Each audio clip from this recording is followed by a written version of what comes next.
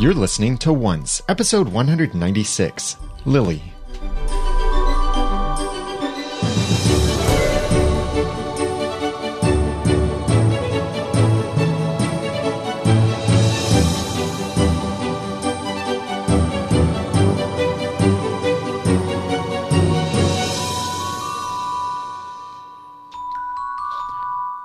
Welcome back to another episode of Once, the unofficial podcast for ABC's TV show Once Upon a Time. I'm Daniel J. Lewis. I'm Jeremy Laughlin. I'm Erin. Thank you very much for joining us, all of you chore wheels out there. We have watched and rewatched this episode, Lily, and I'm getting excited about the season finale. I mean, we've got the season finale party coming up. Yes. And we've got the season finale, of course, coming up. That's the important part of it. Yeah. Well, an important part of it. The other important part is you. And we've got some great feedback from you to talk about with this episode. So let's jump into it. It starts out with this scene that is the only enchanted forest scene that we get to see in this episode. And it wasn't so much the forest as it was an underground cavern. True. Which technically could have been in Brooklyn. True. Or Minnesota. But we finally get to meet the sorcerer. We met something representing the sorcerer. I don't know that he was actually occupying that physical space. It felt like a magical communication portal. Now, I see in the credits for this episode that Jonathan Adams is marked as disembodied voice. Aha. I think I'm going to guess that's who played the voice for the sorcerer. Spoke the voice. Yeah. Now, was this the same cavern, for lack of a better term, that we saw the apprentice in before? Yes. Interesting. I thought the walls looked bamboozled, but when I looked at the two that were visible in the same shot, they had the exact same pattern, which at first confused me because I thought maybe it was more decorative than damage, but I think maybe it was just repeated damage. Probably. A la Windows 95. It's probably from all of the previous Dark Ones who have come and tried to steal the hat, and they're being thrown around, kind of ruined the walls a little bit. Yes. From this scene, one of the things we learn is that Emma and Lily's fates were always and will always be entwined. Yeah, so the meddling was simply taking Emma's potential for darkness and putting it on Lily. Right. And presumably Lily being cast into this world separately from everybody else. It almost makes me wonder if from the beginning, Lily was supposed to be this, quote, anti-savior, unquote. It's an interesting concept. It's a common one in the comic book world where whenever there's a hero, there has to be an anti-hero. Yeah, and they set up that theme just with the visual of the sorcerer. I saw it again this time. The way sort of the red and the blue were sort of swirling. It just had a very yin and yang kind of... It wasn't pronounced, but I felt like it was referencing that. I think, though, like whenever I've kind of heard that concept, it's always been that the darkness or whatever has to be equal to the light to keep the kind of cosmic world in balance or whatever. So if Emma became totally good and Lily became totally dark, that wouldn't...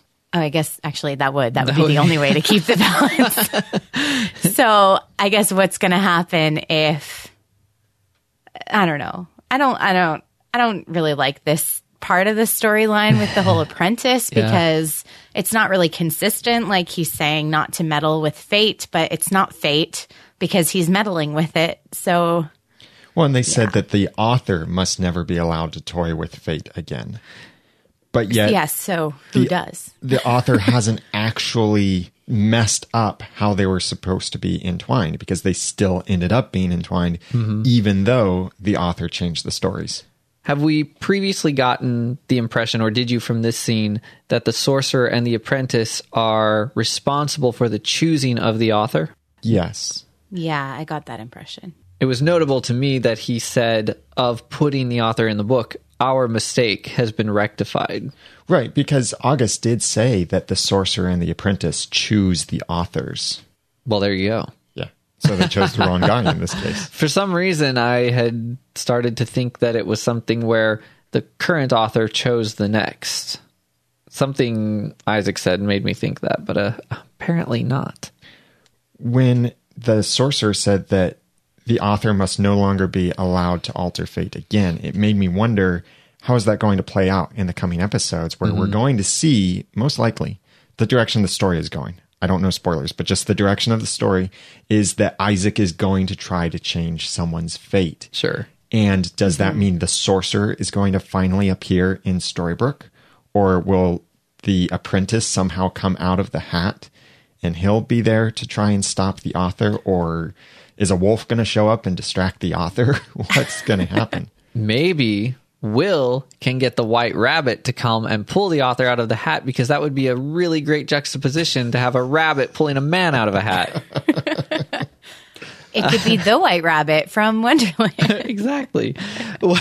Why then, if the sorcerer and the apprentice are appointing authors, does the current author have to die for that mantle to be passed? Because why not just appoint another author rather than trap this one in the book, where he apparently can still record but can't meddle? Right. I think they discovered that was their mistake, was letting the author be out and about where he could meddle. But if he's in the book, he can only just record what's happening. Well, that sounds like a bad fate to be the author if you're going to just get stuck in the book every time. True. However, something Isaac said in the last episode made me feel like he had already written the end of this story with Emma. Didn't he say something like, that's not how her story ends, or something like that? He said, I didn't know the ending. Oh, okay. Sorry. I know that some people have said that since the sorcerer is represented by this blue smoke, maybe he could be either the or connected to the genie from Aladdin. Well, it was blue and red alternatingly. So unless the sorcerer is somehow like the genie and Jafar, and we've, some of us have already seen Jafar. I don't know. The thought occurred to me as well, maybe because of the voice a little bit, but I think it's more of I'm going to go out on a limb. I think the sorcerer can appear through various means, like this cauldron. I don't think that was the sorcerer. I don't think that's his only form. Yeah, and I think I would agree with that, because he does seem to be the most powerful person, if not even the Dark One can break his power. And genies aren't even permanently genies, let alone that powerful. So I don't think we have to worry about him being directly related to geniehood. And kind of referring to Once Upon a Time in Wonderland, some people have been theorizing that maybe Nyx from Once Upon a Time in Wonderland, the creepy zombie-like girl from the well, might be the sorcerer. She didn't have, despite her tendency to go underwater, she didn't have a lot of depth. But she was just creepy. The red and blue are definitely nice nods to the Disney Fantasia movie, where we see the sorcerer Yen Sid working with all this magic that's in red and blue, and there's like a butterfly and other stuff and yellow eyes. To me, the red and blue is also symbolic of like Emma has often been using blue or white or kind of yellowy bright magic, and Regina often uses red magic. And so I wonder if that's just the good versus evil, and that they're trying to show that the sorcerer is neutral. Because if he wants fate, fate has to be neutral. It can't be good or evil. Yeah, could be. Speaking of good or evil, camping. Preparing for it. I think camping is evil. But so do I. The family in Minnesota is going on this camping trip, and Emma is about 16 years old right now. It seems like she was born in 1983. October 22nd, 1983 is the date that we've pinned for that. Go to oncepodcast.com/timeline to see the full timeline of how we think things fit together. And this is 1999. So she's probably 16 years old. And Lily would then be probably 17 years old. That makes sense. Yeah. And Gorp is now another official Once Upon a Time party food.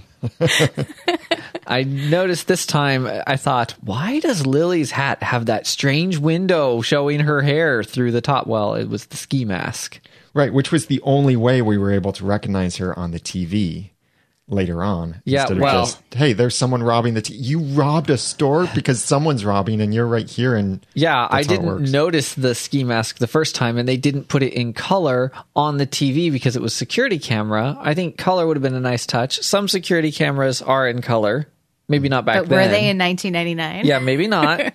But it was the only way I knew that was Lily on the TV was because they stopped and stared at it so hard. And I was like, yeah, I guess those are probably her eyes, probably. But somehow she just launched into I Can Explain. But anyway.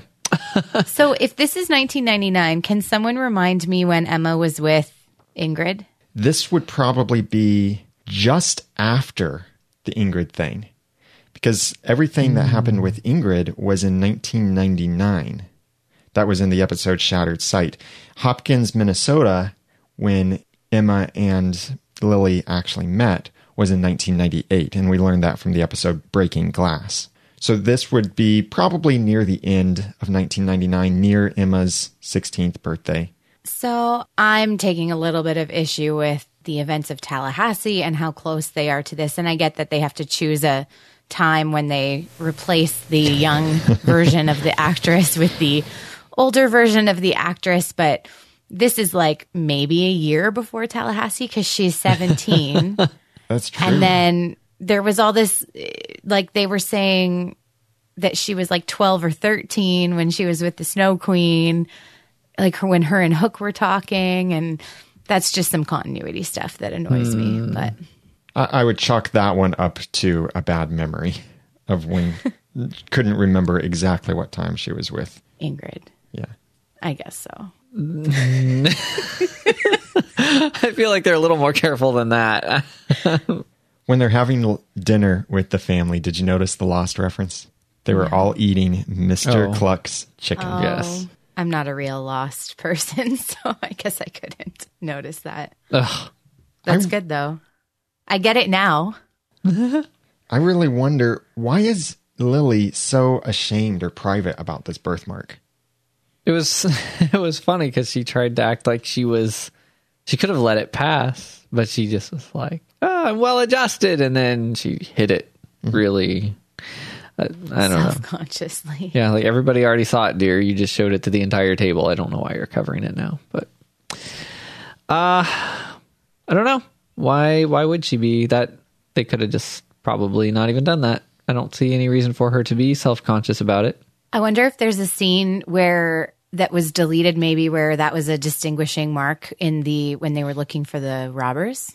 See, sadly, I was wondering about deleted scenes as well, and maybe they had made a bigger deal out of perhaps the emblem on her hat when they met in the garage, which would make the security tape and the recognition make more sense. Right. Right. The store that Lily robbed was Pawtucket Mini Mart and Deli. Oh, I love that place. On 1437 Belkin Avenue. And guess what? What? Later on, Starla, or Lily, is working at the coffee mug right next to a Pawtucket Mini Mart and Deli. It makes me wonder, is it the exact same one she originally... Well, it wouldn't be because that was Minnesota and they're near Boston now. So, yeah, it wouldn't be the same one. But It's a big change. it's the same chain. She gravitates. It's her fate. Pawtucket Mini Mart is her fate. She has to be forever a customer there to make up for all the things she stole. She works 5 minutes a day extra without being paid, even though she's not supposed to. I loved Emma's dialogue with her about, she was so accusatory of Lily for lying. And then Lily was like, you want me to tell them that you were shoplifting Pop-Tarts and I was giving you tips? I think they did a really good job casting both of these young versions. Well, I guess they cast the young version first for Lily, but they have really good, on-screen chemistry. Oh, yeah. And then their fight in the garage. What a way of having some quick thinking on Lily's part. Quick thinking's a nice word for it. Master/pathological liar would also be words that could be used to describe her, along with scary. Yeah. I mean, she was crying, and the necklace seemed so very important to her. Well, and as Jacqueline pointed out, how does Lily even have a necklace in the first place? Later on, the apprentice said that it basically wasn't a necklace, but it was from Maleficent. So it may have been something, maybe part of the egg that Lily was in, maybe a dragon talon or toenail clipping or something That's like that disgusting. off of Maleficent. Although I do have a necklace that is one of my mother's toenail clippings. So I don't think it was like she had this necklace. That's gross too, by the way. Thanks for acknowledging. But I think that this was something she just had on her that at some point got turned into a necklace. Sure. Do you think we'll see that? I hope we do, because it was sort of awkwardly pointed out that it's not stone. Conspicuously more than awkwardly. When Emma was breaking into the boyfriend's place, I tried looking for any kind of parallels between the decor in that place and the decor later in, quote, Starla's, unquote, trailer, and I couldn't really find anything other than an enjoyment of hanging things on the wall. Emma was not very stealthy. She was okay breaking into the boyfriend's house, but when she came back and got caught by her parents, it's like, no wonder you got caught. You're like whisper yelling in the middle of the night, Lily! Yeah, she's a little bit more stealthy now with her sneakiness. I think that her foster parents, though, did have some total justification in how they were saying, how could you do this? You let this thief, this armed robber, this liar into our home. You were lying. Think about how you were affecting our family.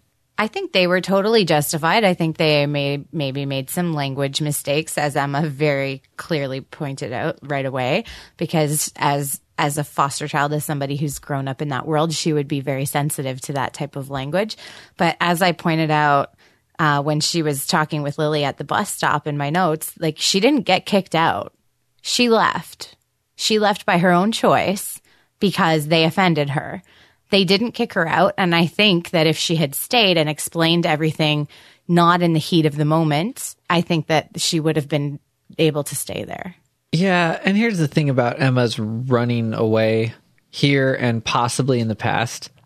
The girls on foot, they didn't take a step to go out the door after her. They didn't call the police. They didn't do anything. She doesn't end up back in the system. She just gets to do whatever she wants. Well, that makes no sense. She may have ended up back in the system. I do wonder if these events are what then led her to go on a bus or train or plane or automobile, something, and end up then in Portland. So is that what happens right after this? Not like immediately after, but about a year, one-ish or two-ish years after this, that she ends up in Portland. And then steals the yellow bug, meets Neil, and all of that happens. Like, her age could also be a pointer to that. Like, we know that when she ran away from Ingrid as Sarah, was she Sarah Fisher in the past reality? We know that she ran away from that situation too. She obviously ended up back in the system, as now she is in the system in this episode. But I don't know about the states. I know that it's probably different in every state, but here, kind of once you're 16, if you're not actively in the system, then they're not going to put you in the system. So if she, ran to a different state and was over the age of 16, then they're not going to put her back in the system. She's going to be on her own. That would make sense. And it also makes sense then when Lily refers to being kicked out. If she's 17 years old, then how can her parents really kick her out? But maybe, certain state laws and such, someone could be living on their own legally at 17 years old. For sure. Can they just start stating their ages at some point in the episode? They state a lot of other things that don't need to be said, and I don't want to have to wonder about their ages anymore. Somebody please just state their ages. Thank you.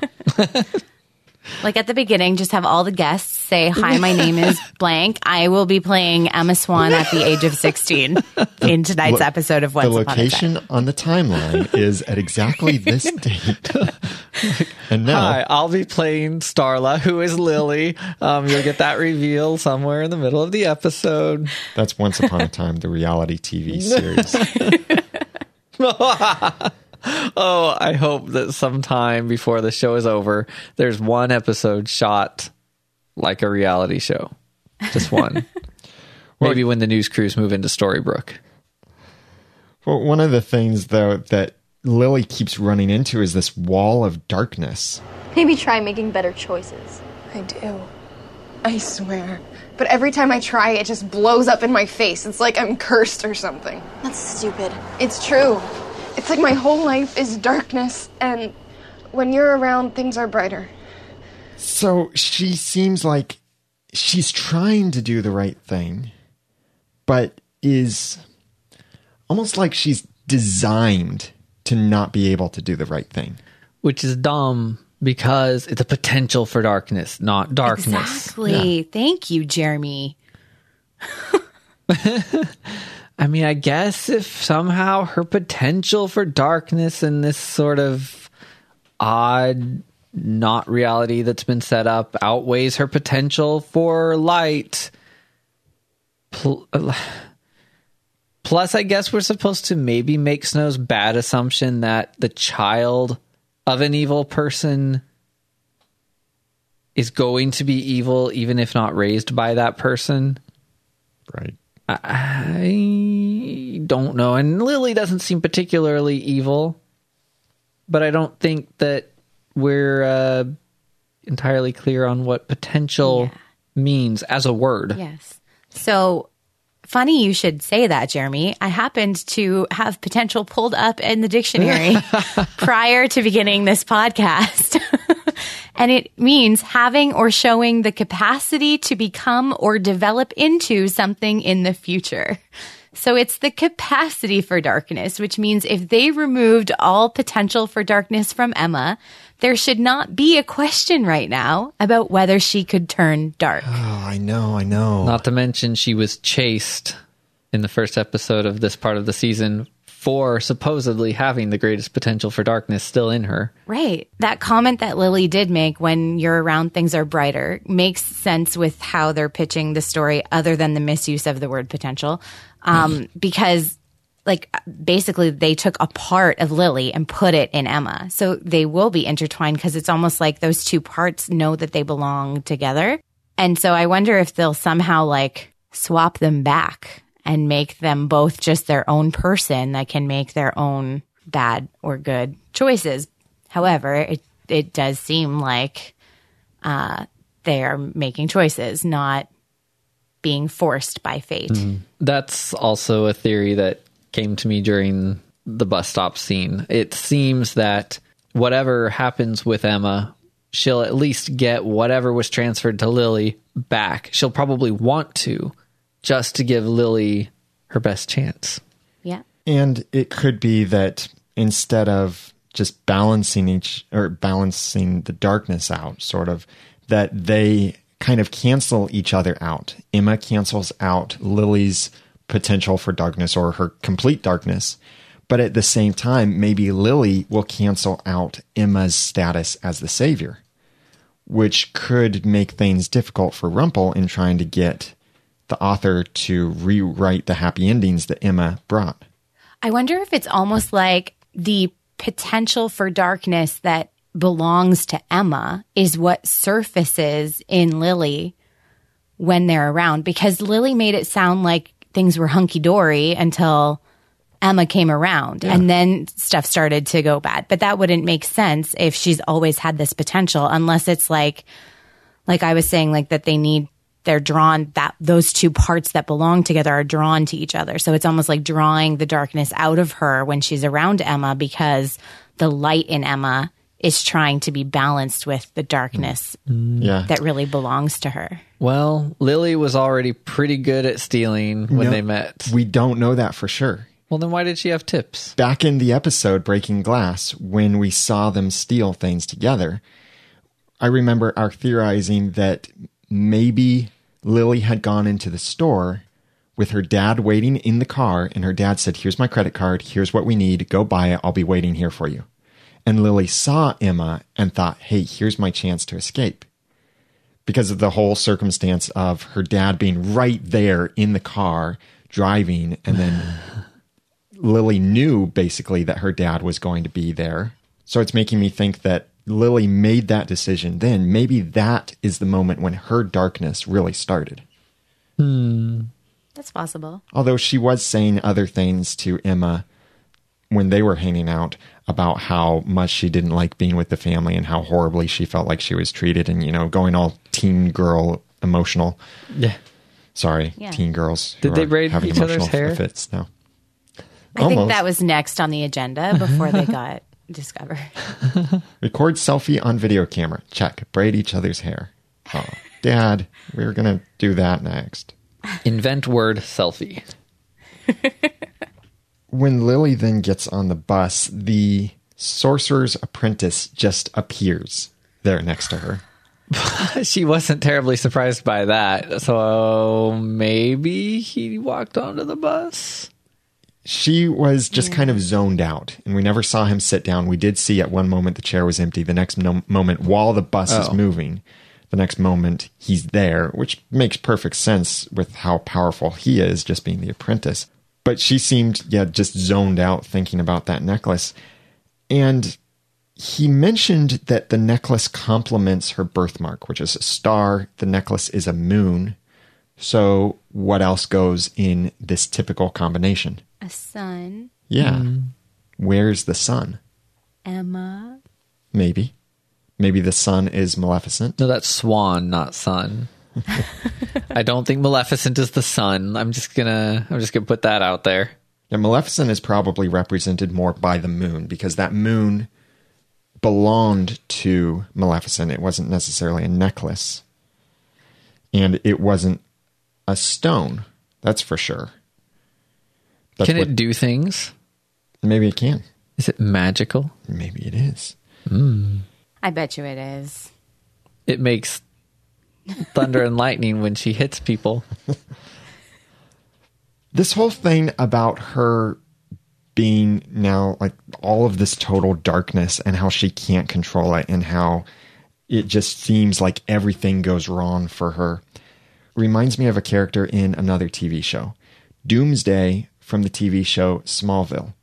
I'm sorry, I'm going to spoil a season of this for you. A but season? So, skip ahead, 30 seconds? Doomsday is this character in one of the seasons of Smallville that starts out as just a normal person that, while they're sleeping, apparently goes and kills people as a monster. But throughout this, he starts having this internal conflict with, I'm Doomsday, and trying to fight that, but also embracing it or hiding the fact that he was this horrible monster that was designed to destroy humanity and all of this stuff. And at some point, just like resolving to accept it. And then the storyline was wrapped up very quickly. But that seems very similar here with Lily, that sounds riveting. She seems like she wants to fight this, but then by the time we see her as Starla later, she has resolved to fully embrace the darkness and not to fight it out of her, but just to take that revenge or do the nasty thing she has planned. But isn't it slightly hilarious that her targets on her wall are Snow White and Prince Charming ripped out of a storybook? I mean, like, she legit has a hit plan on storybook characters. Anyone else, I mean, all you would have to do is take someone with the power into her home and she would be committed rather quickly. No, guys, she got the pictures from her storybook and she plans to kill them. Well, what else was she supposed to do? Where else are you going to find pictures of them? It was an amazing visual. Would have been better if they were from Henry's storybook. Do you think she took that picture of Emma from the desk when she was getting the vacation money as well? Maybe. Yeah, I was wondering about that. This whole thing, though, with the Sorcerer's Apprentice, to me, he's messing with fate just as badly as the author is. Yeah. Like, he's saying, yep, so here's the story. Here's why everything bad's happening to you. And, like, yeah, he's admitting that he's messing with fate by saying, I shouldn't be telling you this, but. Why is it that he seemed so competent every other time we've seen him until this episode, and suddenly he seems a bit bumbling? The guilt of being tricked by the author? Tricked by... Yeah. Well, and it reminds me a little bit of various sci-fi plots that have involved one or more people chasing someone down via time travel, trying to undo the things that they've done and the damage that they've caused, and it never seems to work. It always has more unintended side effects and consequences. Yeah. Jacqueline also raised the question, why didn't the apprentice go to Emma, too? Yeah. That apprentice.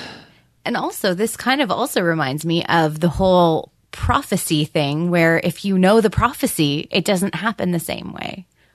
The pesky details.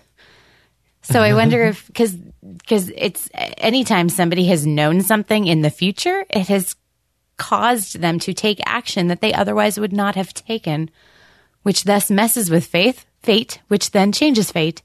So it's just, maybe that's his plan, but it's almost like telling Lily all of that is orchestrating what is happening now, which is thus not fate because it was orchestrated by her knowledge of it. My head is spinning faster than the animation for the sorcerer.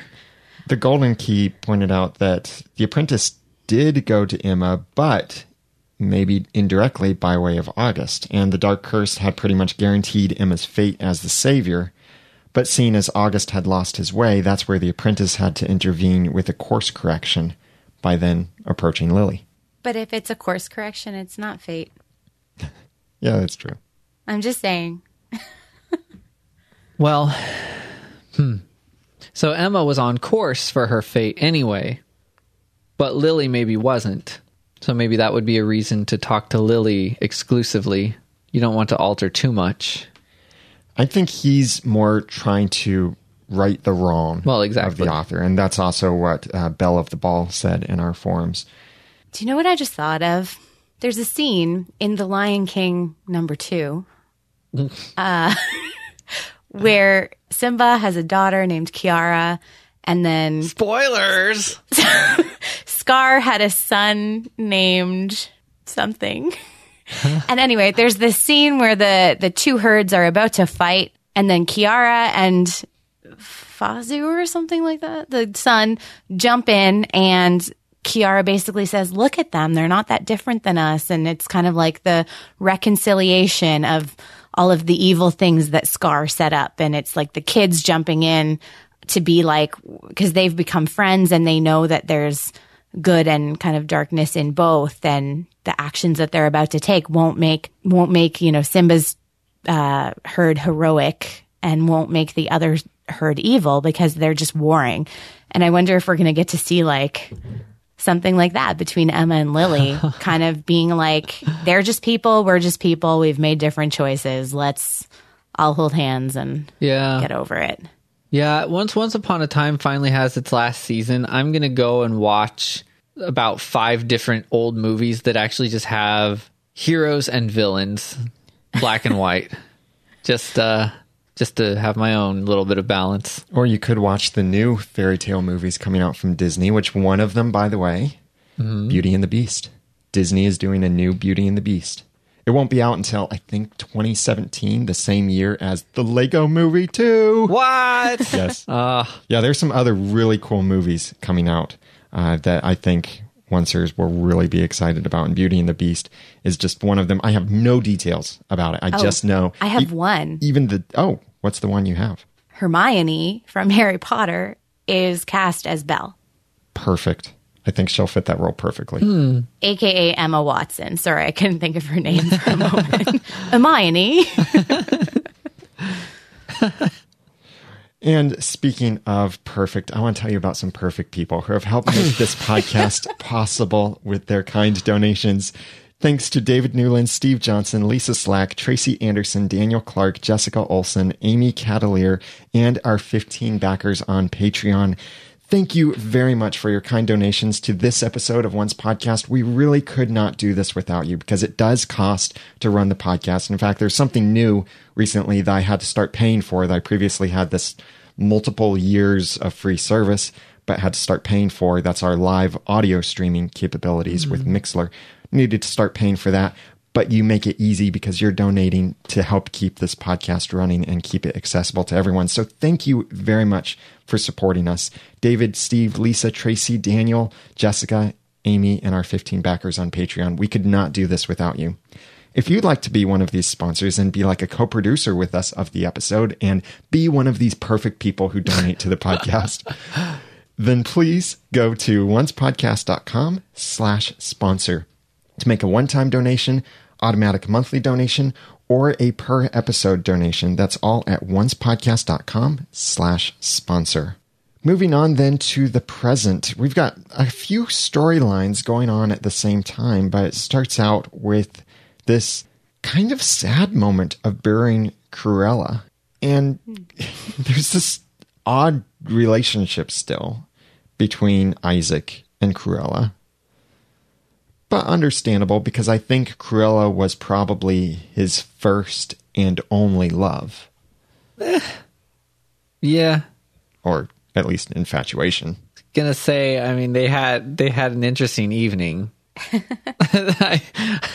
I'm pretty sure she turned on him the same day within 8 hours. So I don't know if we can call that quite a love, but there, it looked like it was going to be kind of a nice thing.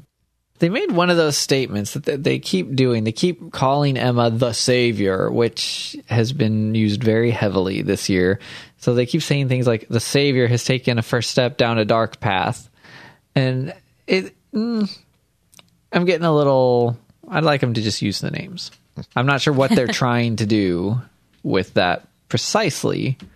I don't think savior is even a common term in storytelling. No. So I'm not sure why they're using that so heavily. Well, it's kind of like for a while they called Regina the evil queen. Well, an evil queen is something that exists in fairy tales. And Emma started to embrace the savior title in season 3. And so that's true. They're just using it because of that. Yeah, she did use that term a lot in Neverland. I'm going to mostly refer to you as the podcaster from now on. And what am I? You're the Canadian. The Canadian, of course. The friendly Canadian. The token friendly Canadian. Whoa. I'm just a token. I want to know why somebody had to die by the Savior's hand. In order to start Emma down that dark path. Yeah. I guess. But why did someone have to die? It wasn't as if she murdered her, like that was discussed later, but maybe it's to play that mind game of like, well, you killed somebody. Like, yeah, somebody who was going to kill her son. Right, and as Regina pointed out later, finally, kind of by the end, they acknowledged Cruella was an accident. It was more what she was contemplating doing to Lily that was going to be the line that she shouldn't cross. So when Gold said in the car with Isaac, sorry, I'm jumping ahead, but when Gold said that this trip to New York is going to be, kind of that thing that pushes her over the edge of darkness, that she's going to return even darker, it makes me wonder whether that actually happened or whether it didn't. I think it didn't. I think it didn't too, but Not then yet. maybe that's what he was thinking of all along. And we haven't seen everything yet that happens in that car trip, and we'll certainly dig into that more in a few moments. But Emma is already starting to seem pretty creepy, standing off there looking at Isaac and Rumple at the grave. I didn't understand that moment. Like, what led to that? She decided to walk to the funeral that had 2 attendees, one of whom had been trapped in a book until a couple days ago. But I think she's feeling guilty about killing Cruella now that she knows the truth. I guess. I don't understand the look on her face. It's the death stare, not to be confused with her Care Bear stare that we might see later. She does have a good death stare. It's true. When Emma then announced her plans at Granny's Diner, it seemed like that Regina was happy that Maleficent is turning against Rumple and like just overjoyed. It was like, almost. Yeah. It was an old friend type reaction. It's like, that's the Maleficent I know. Yay, you're joining our side of the island, the fun side of the island. Fun side. Kind of, only to get my completely evil daughter back. But no, I liked seeing that Regina, it was like a reunion with an old friend. The microfiche that Emma was looking at was actually Lily's baptism announcement. How did she get that? That was in the Storybrooke library? Or it could have been something that Emma saved, since they were around each other for a little while at the same time. She could have, well, I guess it wasn't hard for her to find the address in this episode, but she could have looked for her sometime between this episode and Tallahassee. And the other thing to consider is that would be from the 80s. And in the 80s, there were still newspapers, and that was the primary way. I mean, there are still newspapers now. Maybe not by the time you're listening to this podcast, but newspapers were the primary form of getting and reporting news back then. Yeah, there was TV and radio too, but a lot of people still read the paper for the more in-depth stuff. And microfiche was a way of recording that, and especially the older things, scanning these things in, kind of an older form of digitizing. And it would be very common, actually, for libraries to have copies of newspapers from across the country. It could just be that Emma found whatever was the closest, largest newspaper, and they had a copy of that in the Storybrooke library. And that's where she went and just started looking through, okay, this was about the date and time. Let me find something. Seems like a very slow process to be at the end of her all-out run out of the diner. When Regina then comes in and starts presenting us with some interesting information about fate and at the same time responsibilities. Our actions are our own, but fate pushes us. Does it? Well, I know there are many different ideas about what fate is and how it influences us. But I think this is an important line to the story and to the overall story arc, to realize that our actions are still our own. We don't have to follow fate. Look at like the Disney movie Brave, where the main point of Brave is that you can change your fate.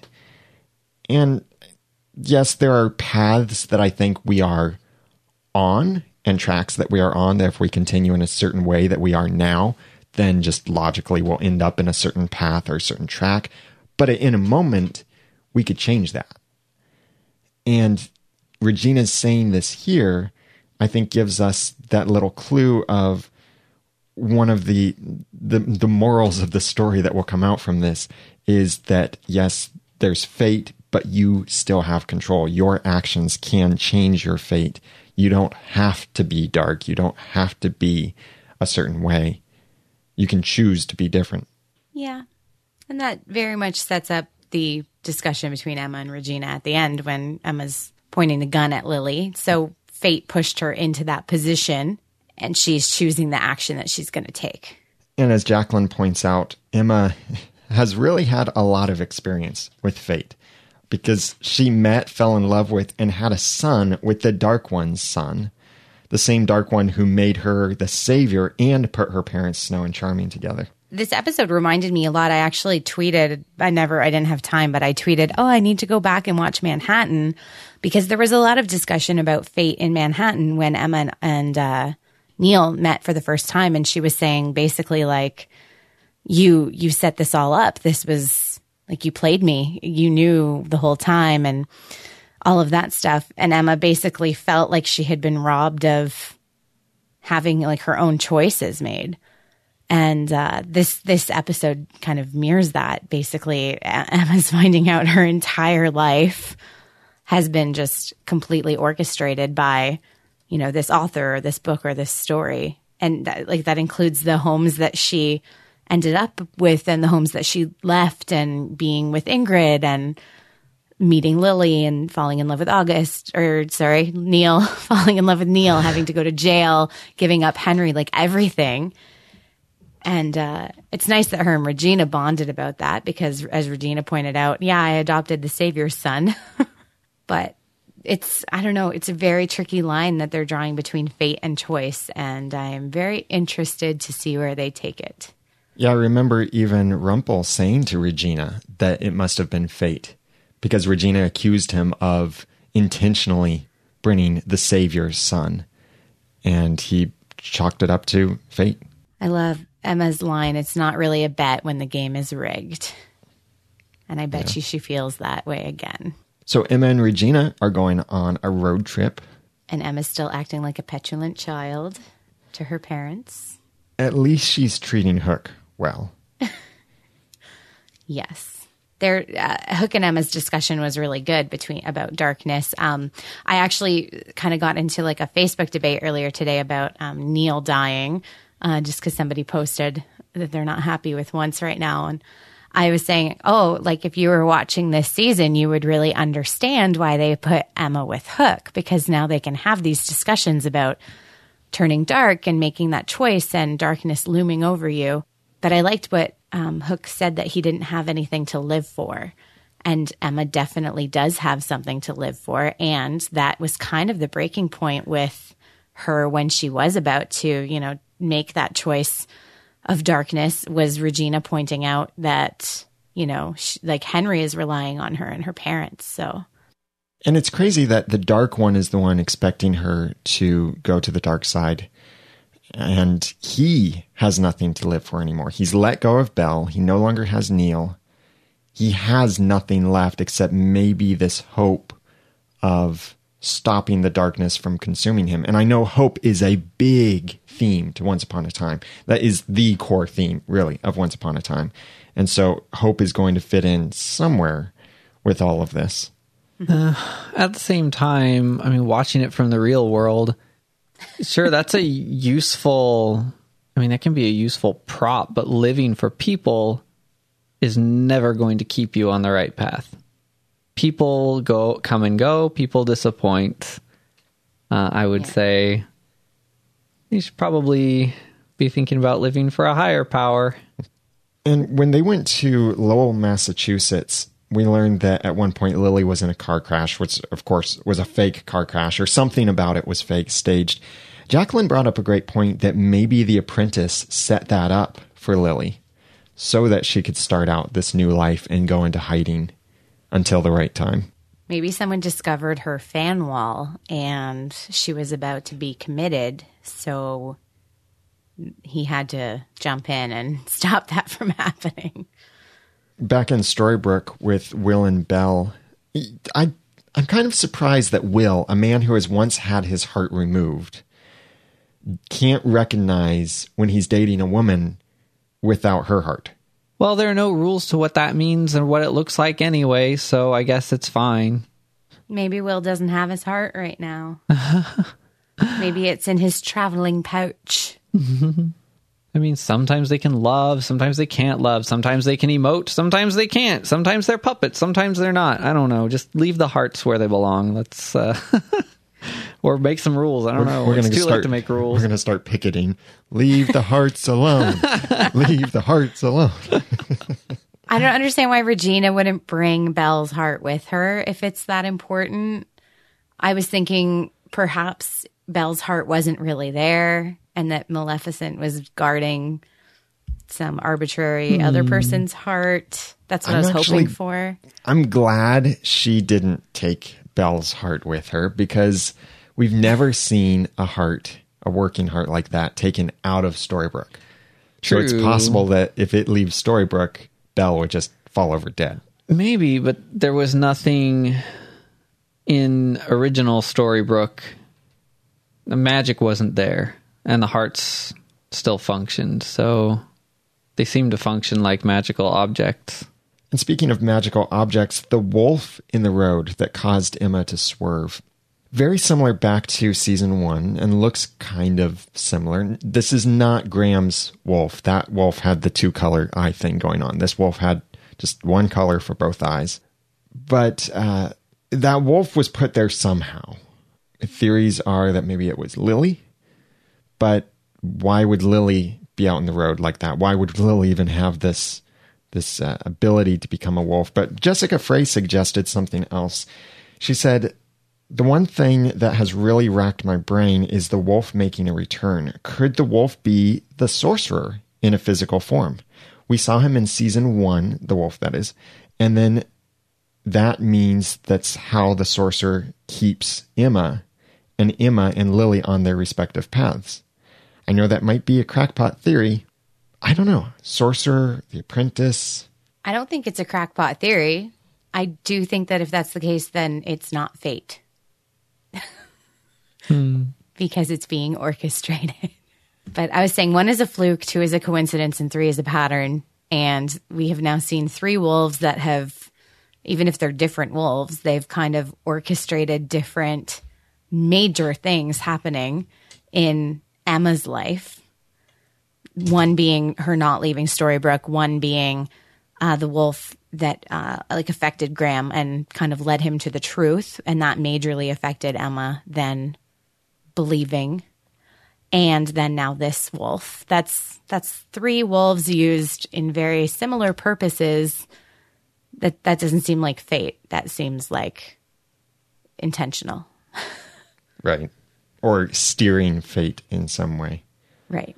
When they make it to the Coffee Mug Diner, right next to the Pawtucket Mini Mart and Deli, Lily is going by Starla. Really nice one there. When they make it to the Coffee Mug Diner, right next to the Pawtucket Mini Mart and Deli, Lily's going by Starla. Nice one there. And I think they really nailed the casting for older Lily. Mm-hmm. She looks a lot like younger Lily.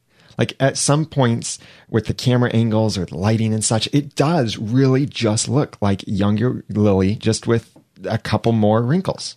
Yeah, she really does. And she even speaks like her. Yeah, and mannerisms, hand gestures, and everything. I know a lot of that is, directors helping them out, but the actors here and actresses are doing a great job of carrying over those personalities. I was thinking that if Lily was really trying to hide, and she has such a distinctive birthmark, she would maybe make more of an effort to hide it. Like if she made this whole car accident happen so she could disappear. Seems a little funny that she's just walking around with that very distinguishing birthmark out in the open. Unless she's fishing for Emma. And she's letting the birthmark show because she knows Emma will recognize this. And someday Emma will probably find this. Because the apprentice might have told her, you and Emma are entwined. Your fates are entwined. So you will meet someday. And so maybe she's thinking, well, I want Emma to see this. I'm letting this secret club sign be visible. Maybe.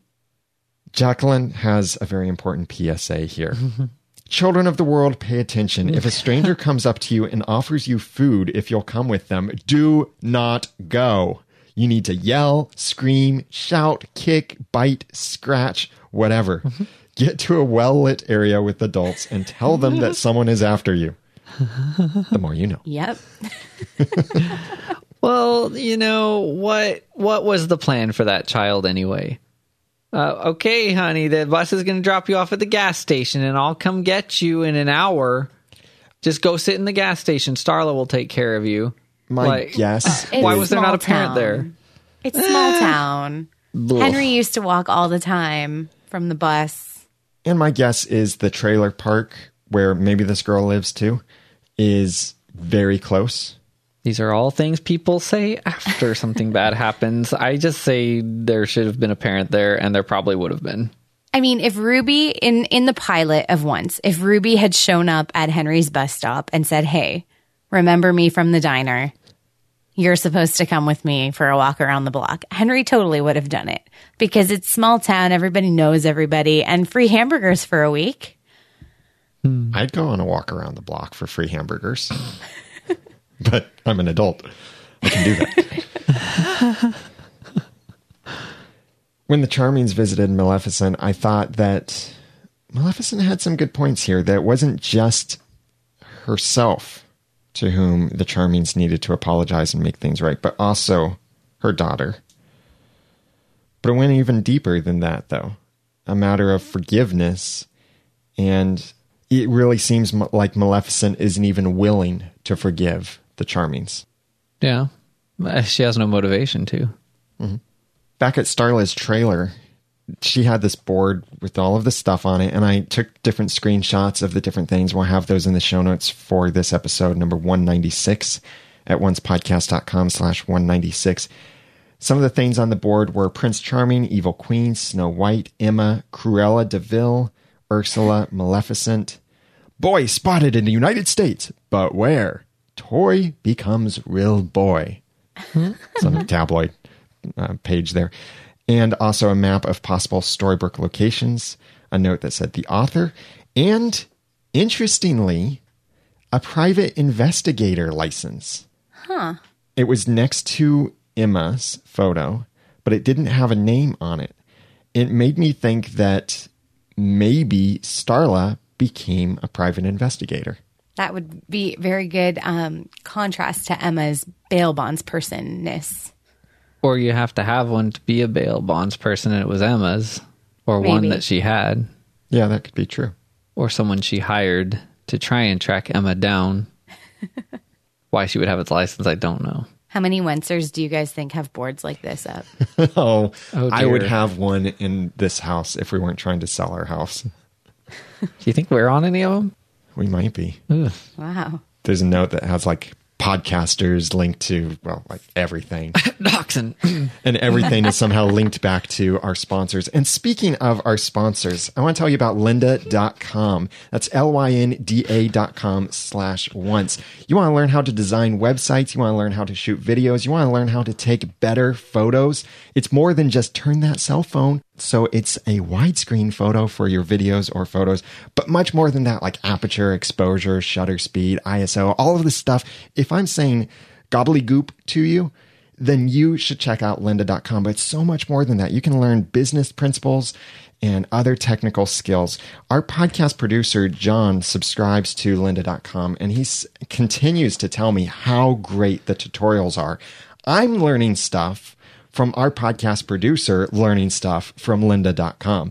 So check it out, lynda.com/once. You'll get a 10-day free trial, and that 10-day free trial is an unlimited trial. So you can check out all 100,000 videos that they have. Stay up all 10 days. Don't sleep at all. Check it out. And I think you'll discover there is some great stuff there. These aren't just cheap YouTube tutorials.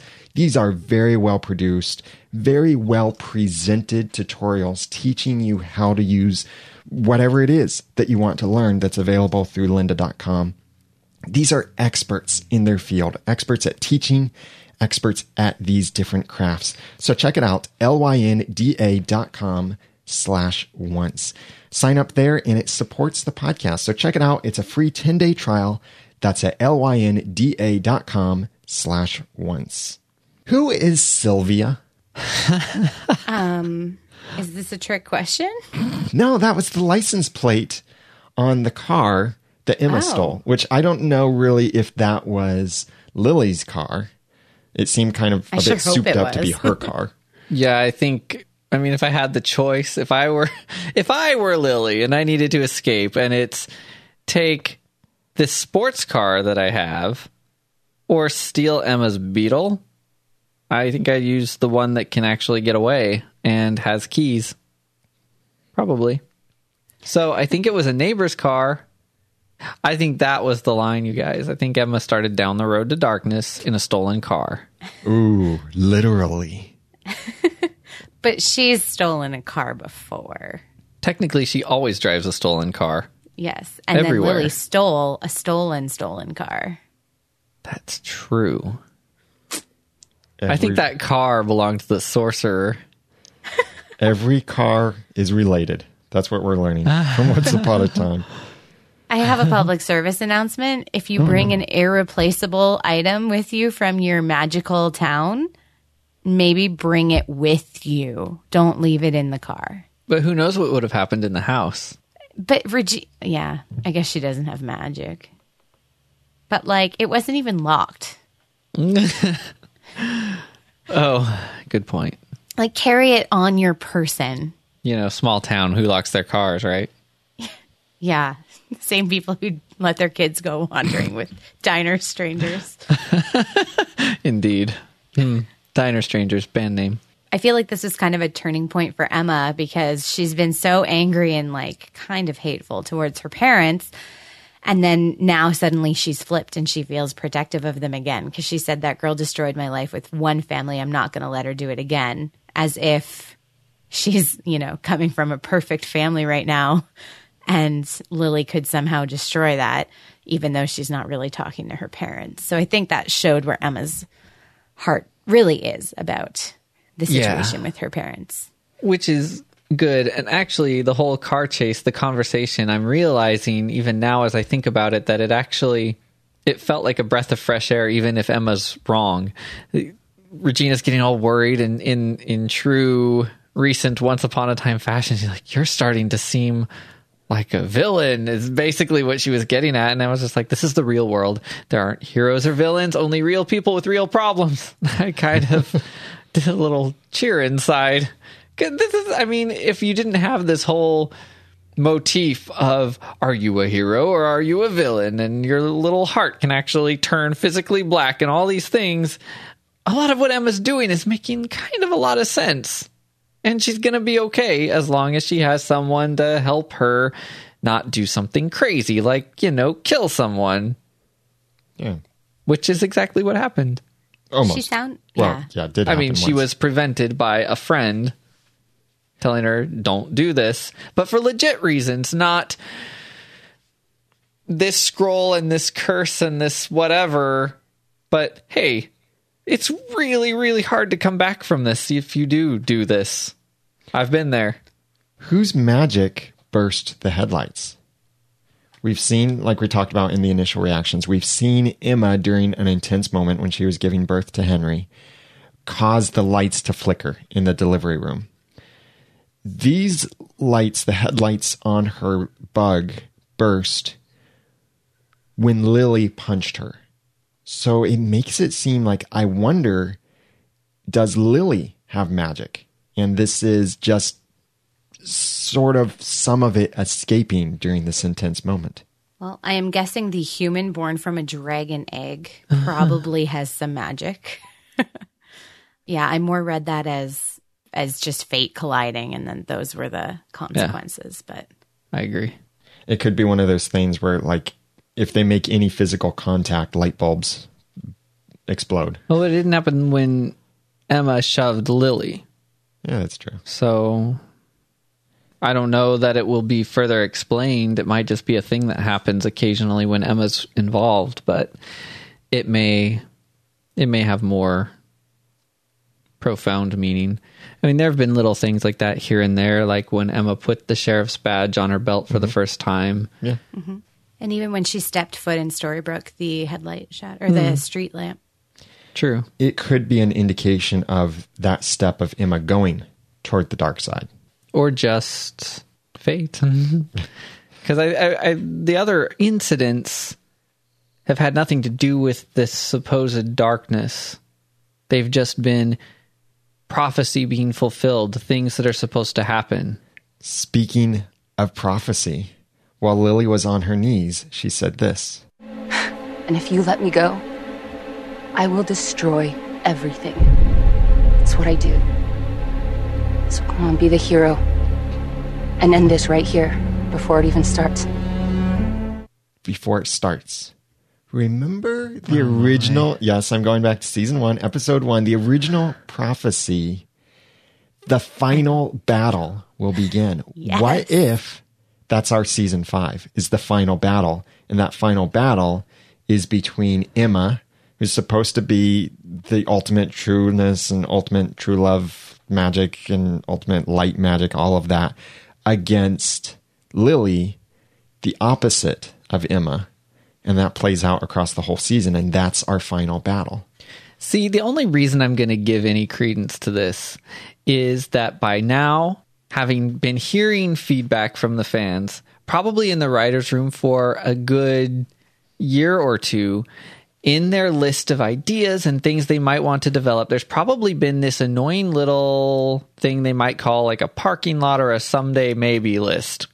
And on it probably has been, quote, final battle, sigh. Like, because everybody's all on about what's the final battle, and they probably don't care or didn't care, but finally, maybe after all these years of us talking about it, have said, we could work that in and then tie it up. Like, everybody sees it as a loose end, so let's do it. So it may not have been more than just a line for Rumple to use in reference to what happened in Storybrooke in season 1. But now, I suppose, it could take on greater meaning if they want it to. I like it too, because I like the idea of a final battle, like this big climax of good versus evil, and good wins, and then happy endings are brought in all of this. And it should be more than just people poking each other in the eyes in the streets. I like to the line, like if we do go into like a final SmackDown kind of situation, whether it's a whole season or just the ending of this season, I think this scene will be paramount in the ending of it, just because of what happened, because of the choice that Emma made. So I love Regina's line, if you pull that trigger, it will be you who ruins your life this time. And that kind of goes back to, I've said it probably numerous times this season, like, why did two people who have identical things happen to them, one turns dark and one just continues on as a good person or whatever. And it kind of comes down to a choice like this, where like Emma and Lily have both kind of had not great lives and not good circumstances, but this was the time where Emma really had to make a choice about the type of person that she is. And this is when she made the choice, like, I am not a bad person in this moment anyway. And I am not going to like cold-bloodedly kill this helpless person standing in front of me, even if she might do something in the future. So I think that Lily remembering that Emma had the freedom to make this choice could be kind of crucial. And she could not have made this right choice without Regina. That's what's really cool here. Yeah. And Jessica Olsen pointed this out. She loved this. She said, loved the Regina-Emma road trip. We got a lot of Regina snark, but also a lot of concern for Emma. Also, it's a good thing Regina was with Emma, since she apparently did need a babysitter. I was actually a little worried about Lily for a bit. Regina looked like she was about to be in tears, pleading with Emma, which I really liked just because it shows how much Regina cares and has changed. I'm also glad that Regina actually said that killing Cruella was an accident and that she hadn't crossed that line, the line to the darkness, yet. Thank you, Jessica, for the feedback. Yeah, Regina's a pretty great road trip companion. If I had a flat and my road trip companion said to me, I'll go get a tire, you go get coffee, that's just wonderful. Yes. She's a wonderful person now. One of the things that really, rewatching this scene, it feels more and more tense, especially when they use a certain cliche. I mean, yeah, I know the ending, but the cliche that they used was Emma's got the gun pointed at Lily, and there's some like final statement made, and then the camera switches to the cliche silhouette with the people with someone being held at gunpoint in a kind of distance, and that's the only logical next thing is to hear a gunshot. Yes. And see a body fall over. That's what always happens when you cut to that kind of camera angle. They did it on purpose. Yeah. I like that. It's one of those surprise things. And then they switch back, and then they switch to the wide angle again. Like, see, it's just a normal thing. What are you talking about? We weren't trying to fool you. Psych. It was a beautiful shot too. Like it was a beautiful artistic shot of the sky and Vancouver's grayness and all the clouds. Don't you mean Maine? No. Wait, Massachusetts? Where are we? Right. All of a sudden, I couldn't figure out what state they were supposed to be in. Massachusetts. Because it just looked a lot like the border of Storybrooke. Or somewhere around there. See, if this was Massachusetts, there would be 600 centimeters of snow in their shot. So, Oh. Now all the Americans are trying to figure out centimeters, 600 centimeters. It's a lot of snow. 20 feet, how much- basically. okay. So it seems like they are actually starting to connect a little bit again while they're sitting on the pipes and talking. That's what pipes are for. Yeah. It was sort of touching to have Emma say, I'm not pushing you away this time. And all I could think was, since I didn't blow you away, I'm not going to push you away either. I don't know. It scares me. I thought something was going to happen when Emma offered her hands, like when their hands touched. I thought something was going to occur, but nope. Emma was wearing gloves. So maybe it is like a skin-to-skin thing, like, because Lily hit Emma's face with her bare fist, and that's when there were sparks. Yeah. So Lily, we've already seen her as master liar and manipulator. And yeah, Emma can tell, sort of, but she clearly can't always tell. So, I mean, isn't Lily kind of volatile at this point? Oh, yeah, I think so. I mean, taking her back to Storybrooke, whether she does it fast or play some kind of a long game, isn't she still going to try and kill the Charmings? She might. There might even be something that happens as soon as they cross that town line. Even if she doesn't want to right now, I think she's going to end up making some of those bad choices. I'm not sure that she stopped wanting to. Well, or maybe she thinks she won't. Maybe she doesn't. I don't know what she thinks. I don't know what any of them are thinking right now. Now they've got, I guess, baby things to worry about. Like, well, I think that Lily believes that she does not have a choice. Yeah. That is the attitude that she has seemed to develop. Like she said, I'm going to do it anyway, so you might as well stop me now. But it's going to be interesting because like Maleficent kind of has an alliance a little bit with Emma, who won't want anything to happen to her parents. And Regina's kind of on Emma's side, but also friends with Maleficent. It might be an interesting homecoming. Jumping back into Storybrooke with Maleficent, the person who should not even guard a water fountain. She was a lousy guard for Maleficent. She was a lousy babysitter in both worlds. And she's a lousy guard of Belle's heart in Regina's mayor's office there. Rumpel said something interesting, though. He said, Lily keeps Emma on her dark path. I think we kind of see that, yes, that because of Lily, Emma is on this dark path. And I wonder then, is the end of this going to be that one of them has to die? Is that what's going to prevent Emma from going down the dark path? Or does one of them have to leave? It reminds me of, here's another reference for you, the movie Hancock with Will Smith. There's a spot in it where two characters discover that in order to continue surviving, they have to be apart. The more time they spend together, the worse things get. Maybe that's the same thing for Emma, is that the more time she's around Lily, the worse Emma gets. And that kind of goes back to the darkness in them being drawn out by each other because it really belongs to the other person. So I wonder if they will maybe just reverse that somehow. So do you think Rumpel somehow has access to some pre-written part of the story that we don't know about? Because he's suddenly speaking to people like he used to, as though he has some sort of foresight. So it's either something we don't know or it's just annoying. And because of the whole Zelena thing, I'm more willing to lean towards something we don't know rather than just annoying. Maybe. When Belle gets her heart back, Rumpel makes this really interesting speech to her. I spent every day of our marriage deceiving you when I should have been trying to make you happy. And now it's too late. My heart is nearly black. And if I continue hurting you,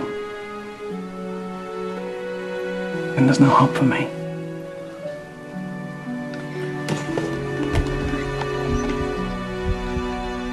I'm going to return this to you, Belle. But he's the one who's going to protect it. Because I've proven unworthy. The end of Rumbelle? I hope so. Whoa, you just made a lot of enemies. I'm very clear about my stance on this. I send hate to my Twitter. It's like an abusive relationship and she keeps going back. Of course I want her to stay out of it. Yeah, now that I understand. what's nice, and I think this is why people hold on to the relationship, is that it had such a beautiful beginning and has beautiful potential, but where it is now is pretty ugly. Mm-hmm. Well, and where it is now is, if you were like, in all seriousness, to look at like the wheel of violence in an actual abusive relationship, they're just in a phase right now where he feels guilty about how he's treated her, and so he's being nice about it. But as soon as she goes back to him, it's just going to continue. That's just totally textbook. Jacqueline raised the great question, was Rumpel manipulating Belle in the scene, preying on her love for him and her enjoyment of grand gestures? Yes. Well, if he was, I don't think he knows it. I guess the thing nagging me now, speaking of the way it all began, we once saw True Love's kiss start to take the whole Dark One thing away entirely. And it was interrupted when he didn't want that. Is that still the only thing stopping it from happening now? Maybe. He doesn't have the skin, but it seems like they could have ended that whole thing a long time ago. Well, and part of it comes back to, what is the Dark One? What is creating the Dark One? Is it a curse? Is he cursed with this dark oneness? If so, remember, True Love's kiss can break any spell, any curse. Well, then I'd say it has to be a curse. And it did start breaking his curse or his spell or whatever magic. And so even at this point, could maybe Belle's true love kiss stop his heart from going dark and clean it? That'd be some kiss. Keb in the forums said, and there's this really big forum, a lot of people are talking about this as, is this the end of Rumbelle? And we'll have a link to the forums on this. But Keb said, this is not the end. This time isn't the first and may not be the last farewell. They belong together, and even when one of them declares it has to end, they find a way to come back together. He's taken one of the first steps towards some kind of redemption. He confessed his wrongdoing to Belle and acknowledged that it was wrong. He fixed the immediate harm that he could by restoring her heart. I agree with that to some extent, but also I'd say this has happened before. Yeah, I mean, the root is his love of his power, and that he places it above everyone else until he's ready to give up the power. I don't see any reason to believe that he's actually going to remain different. Yeah. Yep. And Slurpees points out, sorry, but I think this goodbye speech by Rumpel to Belle was the end. Rumpel gave his blessing for Will to be with Belle. As Rumpel said to Belle, I'm returning your heart, but he, Will, is going to protect it. While I think Belle will always have a place in her heart for Rumpel, I think she knows deep down in her core that Will treats her far better than Rumpel did. After all, he's a better kisser. According to Regina. Yeah, how would she know? As sad as I am to say it, I think Anastasia from Once Upon a Time in Wonderland will be dead too. And I say this as a huge fan of Scarlet Queen. I do not take this lightly. However, I will acknowledge that if Belle and Will had to start over with someone, they couldn't have picked a better partner than they did. I think Will is a sweet and loyal catch. Just watch Once Upon a Time in Wonderland. And that Belle is a deserving, kind-hearted character. Yeah. No. I mean, sidebar, for whatever reason, Will's character, to me, doesn't click in this show the way that it did. I mean, he was the best character in Wonderland. In Once Upon a Time, he hasn't really been integrated properly. The things that people found charming, I don't think come across that way in this show. Mm-hmm. And they've left people who actually were perhaps arguably the most loyal of fans who watched Wonderland with this gigantic red question mark over his entire character and that entire story. It's like making us sort of move on without even giving us an explanation. And maybe they'll get to that, but I will not say I like it. I think that it's not a great choice for his character. And they've dropped hints, right? Like it's not as if they've completely forgotten his ties to Wonderland. And that's kind of what's even more annoying. So there was like when he was looking at the picture of the Red Queen and looking for his traveling pouch for whatever reason, he doesn't know where it is. That could be an explanation of why he's there, why he's trapped in Storybrooke when he shouldn't be. But yeah, that is so annoying. Yeah. And I was so excited when I found out that he got added to this show because, again, like he was such a good character on Once Wonderland. And if they did it properly, like I guess it would be okay if they moved on from that story. But it's almost like season 2 when they just decided halfway through, oh, we're going to just do something else. And think about what this means possibly for Rumpel's character. Corbin said, I think Rumpel is going to die. In some way, the reason for this is that the way the story is going right now doesn't allow for just a simple, take this magical potion, then you're better. The Rumpel of the first half of season 3 and even the second half of season 3, when he didn't want to commit those evil acts Zelena forced him to do, is not the same Rumpel in season 4. He's ruthless, has lost all care for everyone, and has been willing to let everyone die in order to get what he wants. That's what I believe is going to cause the end of Rumbel. Rumpel is going to accept his fate, probably say a final kiss, hug, we will always have our chipped cup, goodbye, then either permanently die or become the man he was before the Dark One curse. Plus, the writers may think it's poetic that both father and son, quote, died, unquote, in one season than actually died in the next. And we have a poll going right now in our forums at oncepodcast.com/forums. I'll have the link, though, in the show notes for this episode at oncepodcast.com/196. The poll is, will Rumpel die by the end of this season? The answers are yes, he will die and stay dead, or yes, he will die but be revived yet again, and no, he will not die at all. Here's how it's broken out. 44% say yes, he will die and stay dead. 15% say yes, he will die but be revived yet again. And 41% say no, he will not die at all. Feel free to add your own opinions in the forums, and we'll have that link in the show notes at oncepodcast.com/196. So quick poll here. Jeremy, what do you think? Is he going to die? No. Aaron? Well, what I want and what I think, I guess, are two different things. So I would say probably no. I think he is. Okay. And be revived? I don't think so, because at one point, dead needs to actually stay dead. Yeah. I like his character. I don't want to see his character go, but I think, like you, Aaron, you have a conflict of what you want to see happen and what you think will happen. I want to see his character survive, but I think that Rumpel will die. One of the reasons that Rumpel might die is that he might realize he won't get to make it to our Once Upon a Time season 4 finale party, but you can. Go to oncepodcast.com/party. We have the location reserved. It is the Radisson. It's in actually Covington. It's right across the river from Cincinnati, Ohio. It's called the Cincinnati Riverfront Radisson. We'll be near the top floor of the Radisson. We've got a great view. There's a clock tower visible from the room. What? Really nice little space. Yeah. Yeah, we're going to have some fun with this. Selfies at 8:15, everyone. It's going to be hard since the show will be on. There's a commercial break. We'll just Photoshop the clock, or maybe we'll talk to someone and say, hey, can you just move the hands on that clock for a few minutes for us? Yes. Or we could wake up the following morning and do something out at the clock at 8:15 in the morning. We could wake up the next morning and find that the clock doesn't move from 8:15.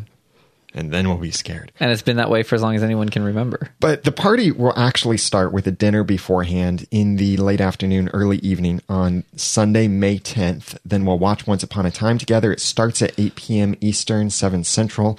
We'll watch that. We'll also have it that you can participate in the live chat room because of the Wi-Fi in the room.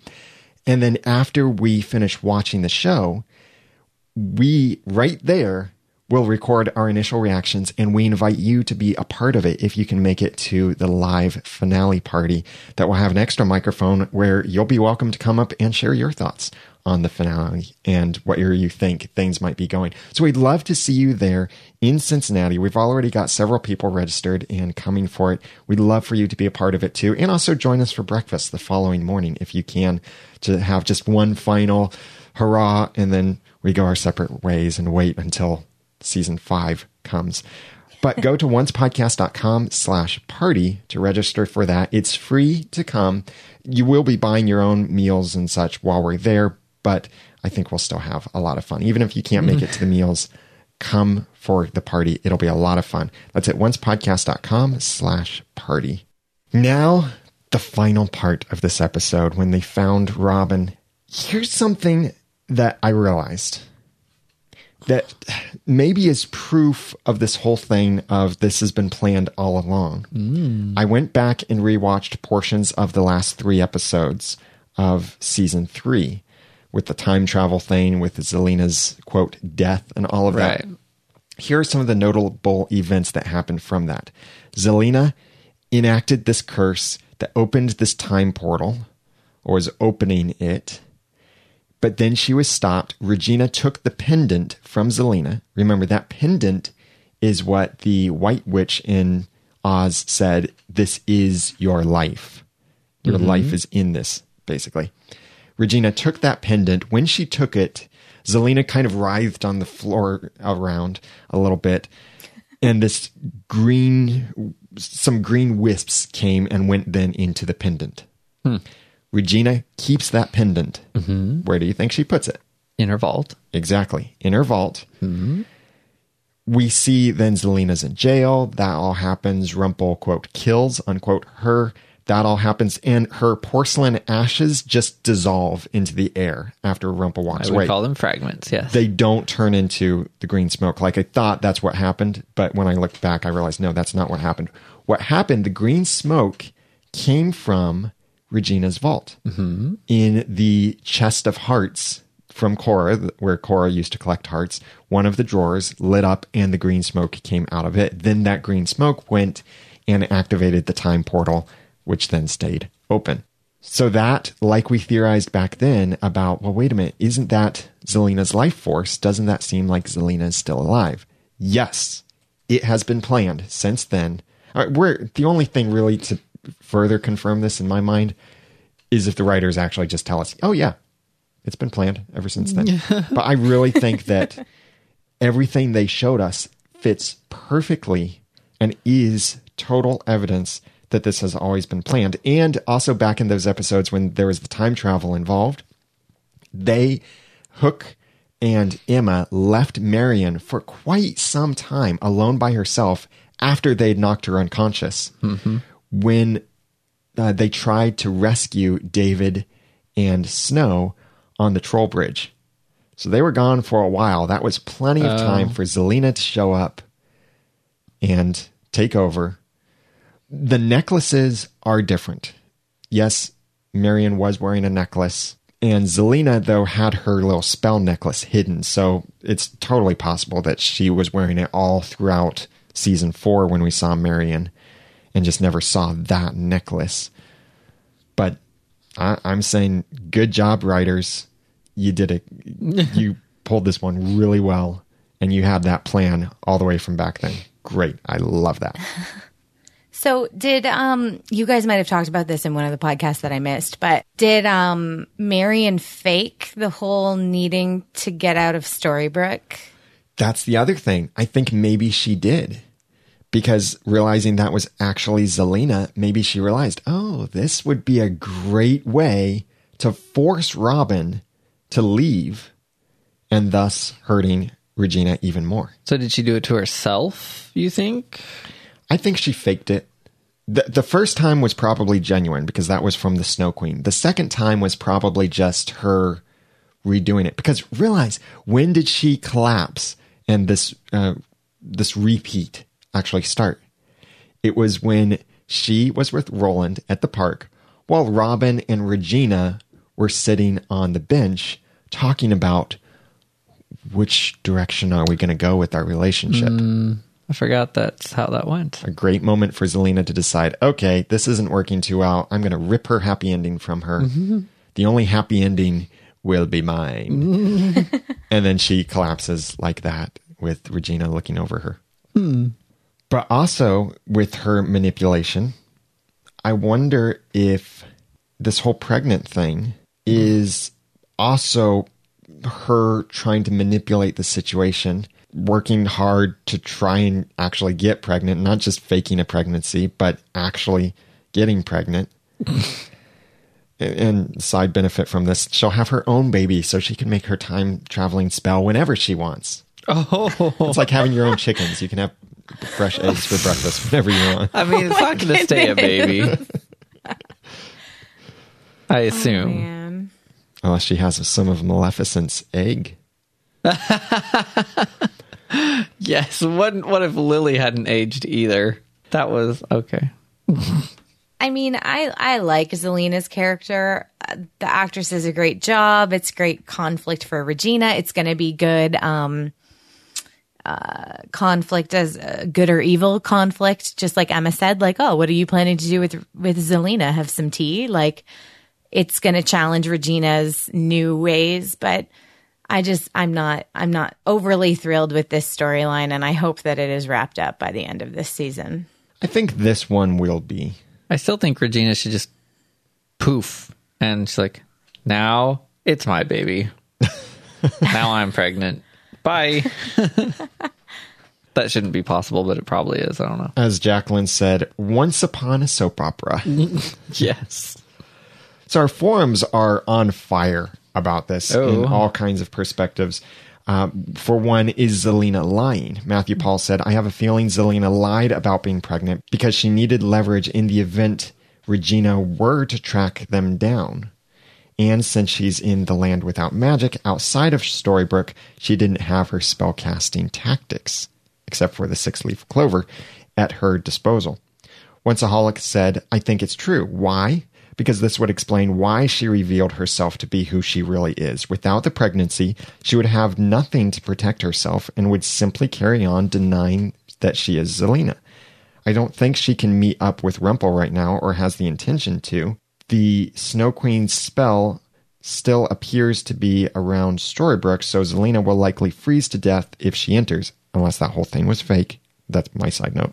Unless, of course, the spell is gone or the freezing spell only affects fake Marion. The 6-week time jump was probably for Zelena's pregnancy. We saw them wandering around New York 6 weeks ago. Yeah.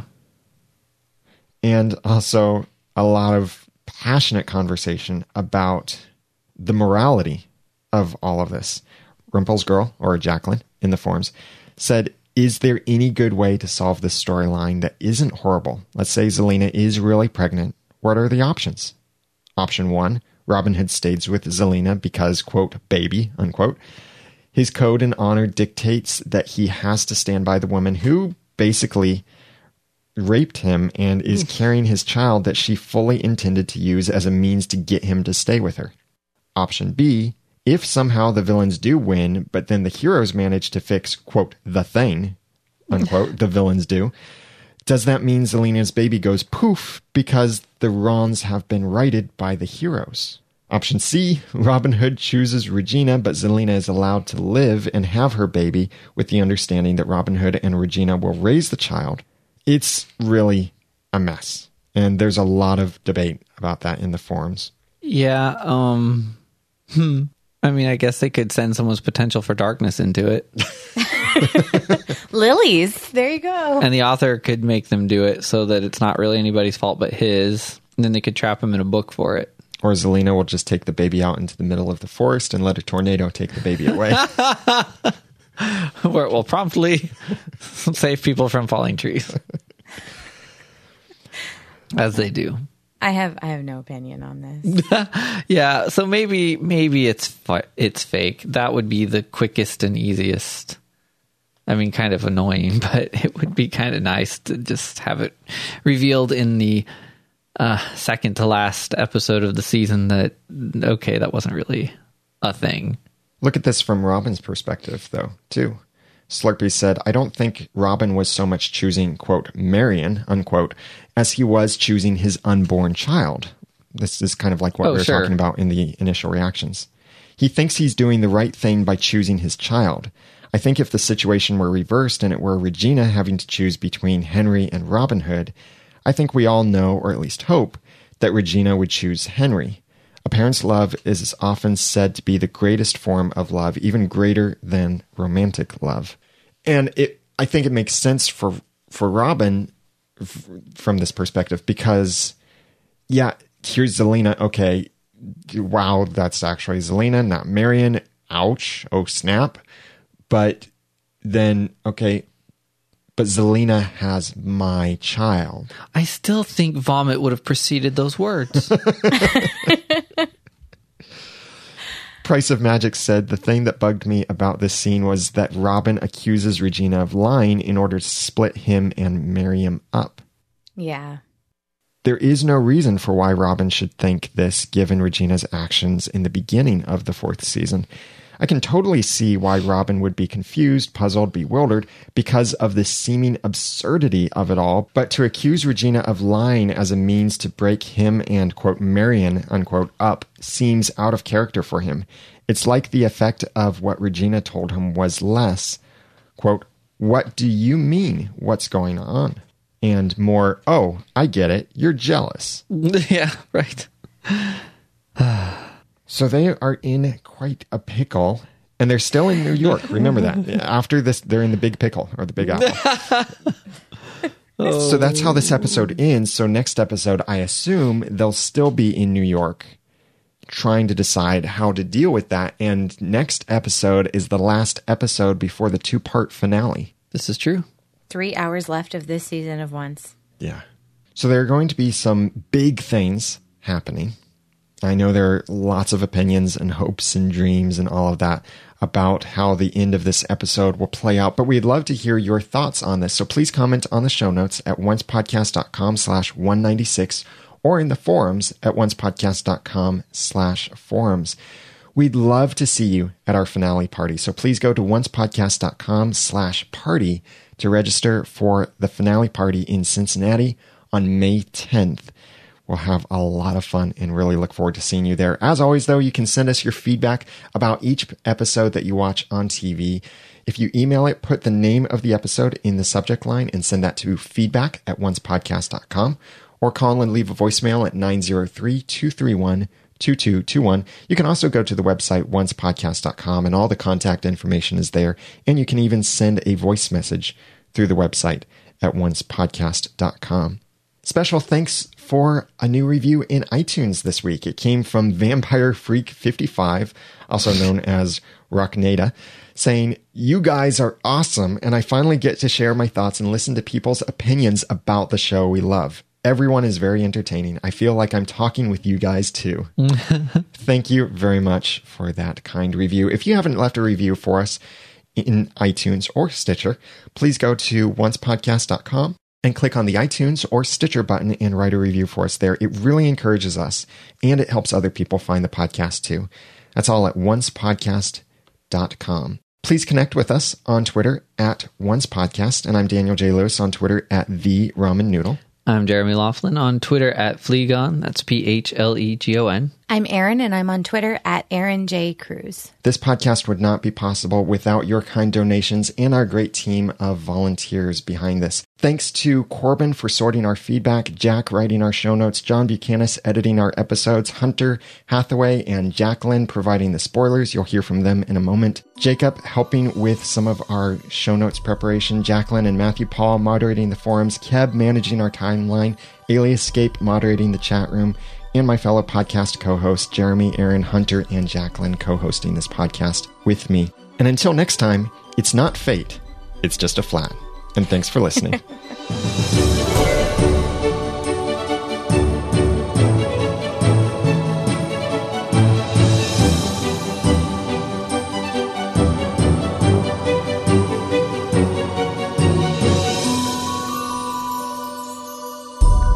Once Podcast is a proud member of Noodle Mix Network. Find more of our award-winning and award-nominated podcasts to make you think, laugh, and succeed at noodle.mx.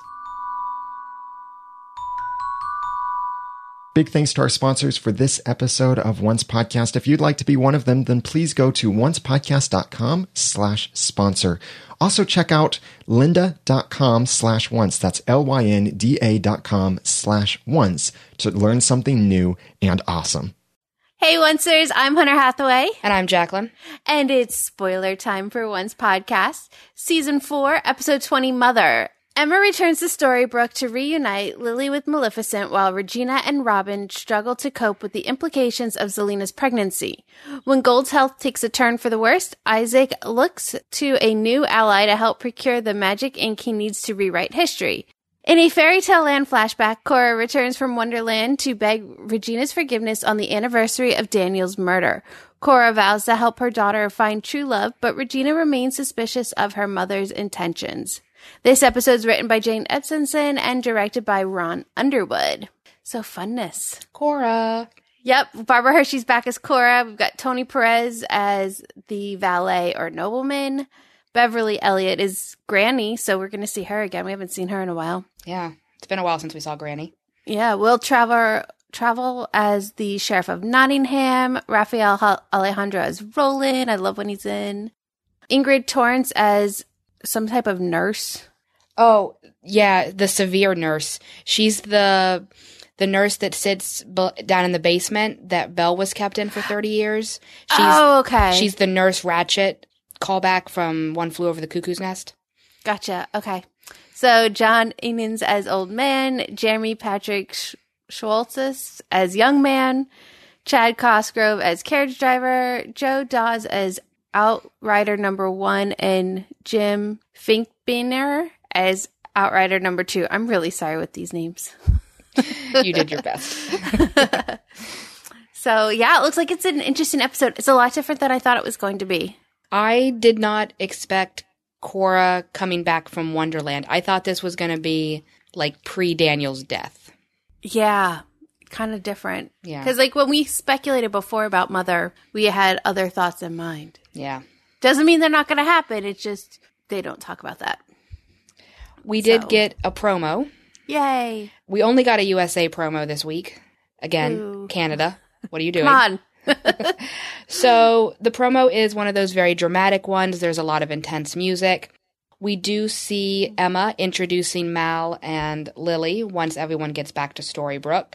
Mm-hmm. And it seems like it's going to be a nice, heartfelt reunion, except Lily wants to know how she and Maleficent are going to get revenge on Snow White and Prince Charming. Right, because we need the drama. Absolutely. And speaking of drama, I think Lily's a dragon. Oh, you think that's her? I do, because her eyes in the promo get really orange and glowy at one point, and then when you see the dragon in the promo, you see a very brief shot of Maleficent below the dragon. You see her coat. So I think Lily is a dragon, and she's going to turn into a dragon. You watch this so much closer than I did. Okay, because yes, there is a dragon, and Henry looks like he's getting attacked with the dragon in this. Yeah. And Snow and Charming are right over there trying to like go save him, but then a big ball of fire. Of course. And it looks like Snow gets thrown against a rock or something because you hear Prince Charming yell, "Mary Margaret." And then there is a little bit of the flashback in the promo. You do see a brief shot of Cora. You see Regina crushing someone's heart. Yes. She looks like she's taking them in. Well, when we talk about the pictures, I'll talk about what I think happened. Okay.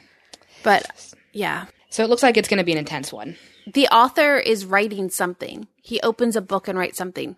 Yeah, I'm kind of wondering where he got squid ink because Marin Dungy isn't back as Ursula. So kind of wondering where he got some ink. Gold shop. That's where everything is. Of course. But we did get some photos. And for the most part, I didn't think the photos revealed a lot. Not a ton.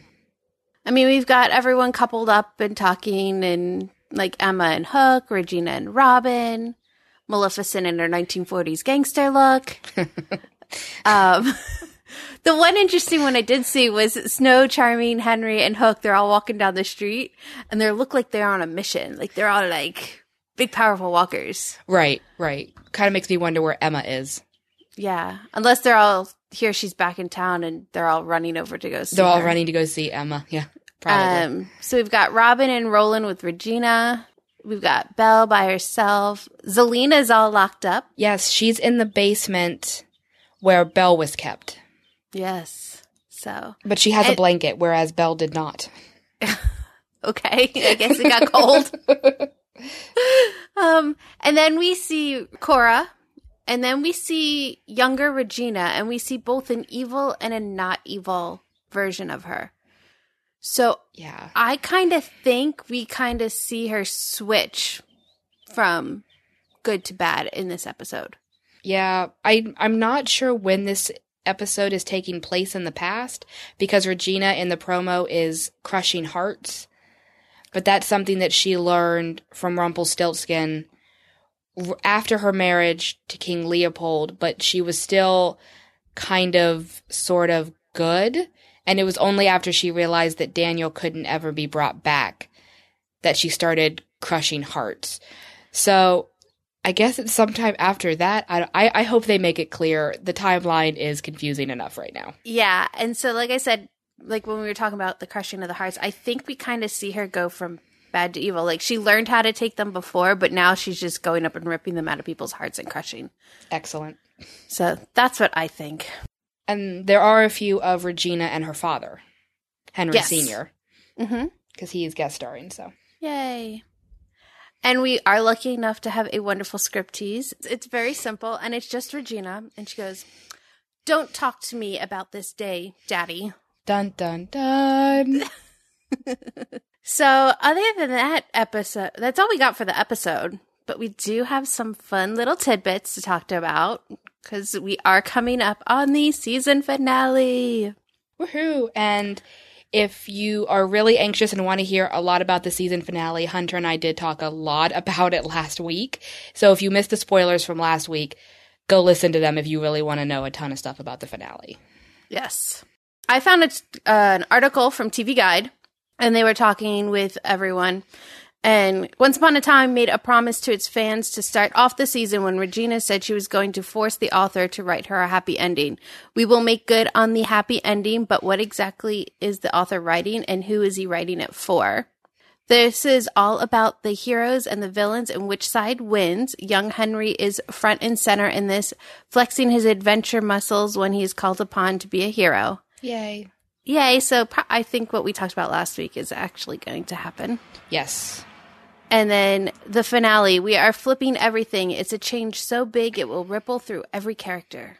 So, and you said you found one? Yeah, there was a small article with Josh Dallas with E! Online, and he's just talking about big things that are going to happen to Snow and Charming in the finale, and of course how that's going to affect the characters moving forward into season 5.